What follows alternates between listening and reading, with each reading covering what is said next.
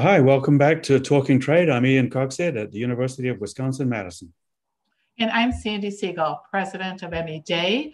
And today I have the pleasure of introducing Mark Rhoda Page, who is the Bureau Director.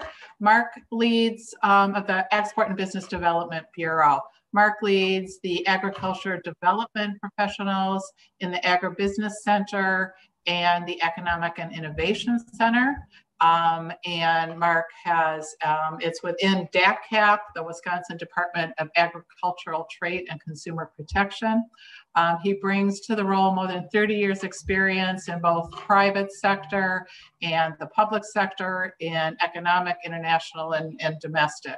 So a wealth of experience and knowledge for sure. I know here at Emmy Day, we've had the pleasure of working with Mark and referring customers to DACCAP as a resource with export. So Mark, maybe you can tell us a little bit more about your role and the Bureau, and we can talk a little bit more about what's going on in Wisconsin trade.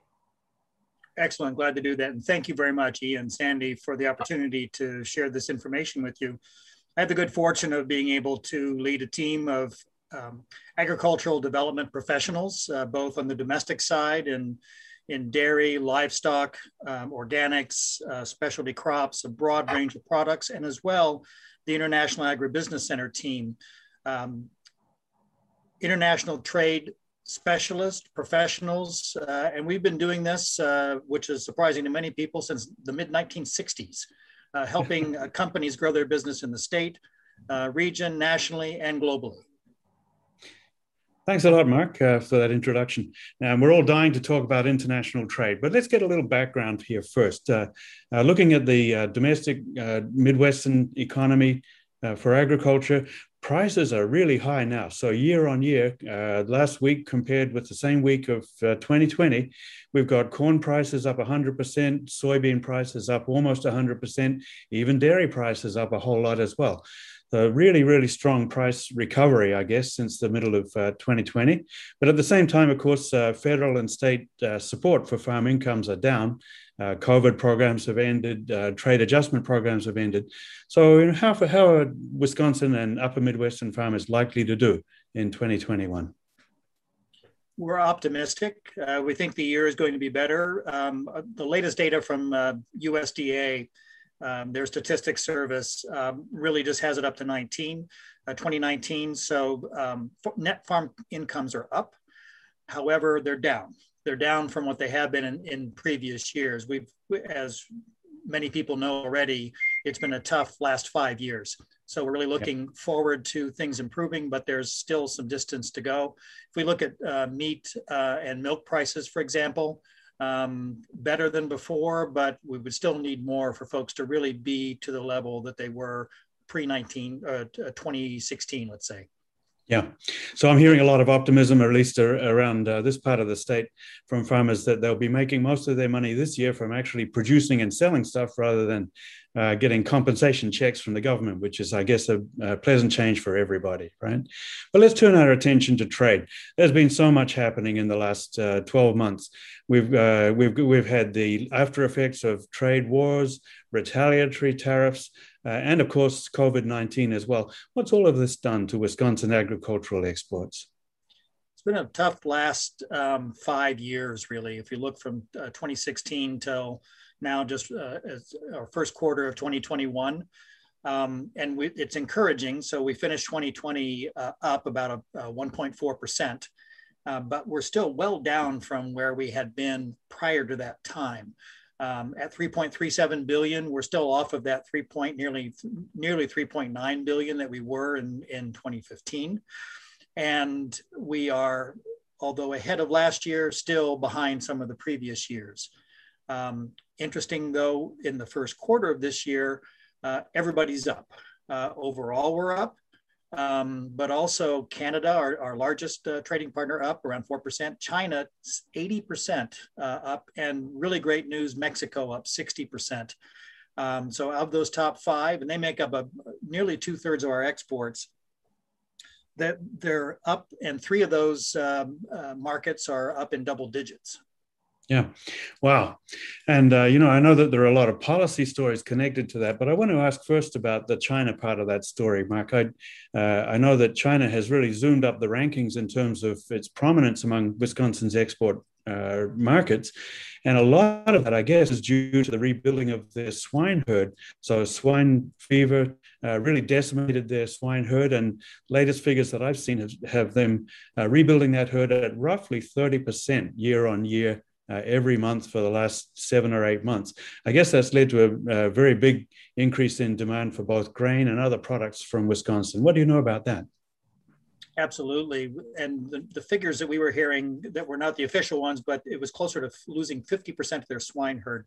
Pork is an important protein in the country, and a lot of the growing middle class are looking for more of that higher quality protein. Some of that came in meat shipments that we made, but they're also, of course, growing their own. They have a voracious appetite in China for foods, not only what they grow locally, but what they can import. So certainly those grain and whey products that we are shipping into China have increased, but also because of the earlier recovery than some of the other countries from pandemic, then their overall economy has grown up faster than some of the other markets that we're seeing globally. So that's part of what's pushing that really strong increase in the exports that we're making to China. It's an important market for us and will continue to be. And I guess one thing I hadn't been aware of was that a very big part of the rebuilding of that swine herd in China involves imports of dairy protein, largely from Wisconsin as well. Is that right?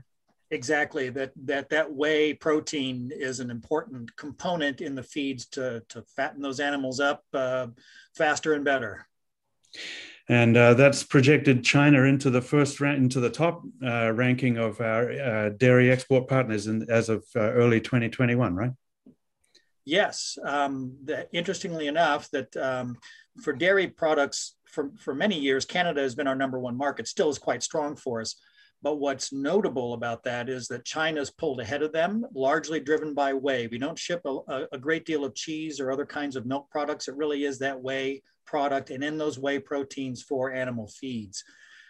We see that continuing as China has also restructured a bit their swine herds. So rather than many smaller operations, they're consolidating into some larger operations, which will be more efficient and also is a greater opportunity for us to sell those whey products, because those larger operations will be able to purchase those higher quality feed ingredients.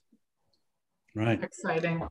So based on the products that you're seeing that have increased, both China as well as Canada, Mexico, can that be attributed to the phase 1 deal with China based on the commodities as well as the USMCA barriers that have changed? Absolutely. The phase 1 deal was helpful. There were concerns early on that they weren't really going to be able to buy the volumes, and it really is focused a lot on those grains, corn and soybeans, but also those whey products, not all whey products, but several. And so we've seen that advantage. There is some concern about whether that continues on just because of the current trade tensions. That's always a bit on a knife's edge that could go either way. But again, on balance, we're optimistic.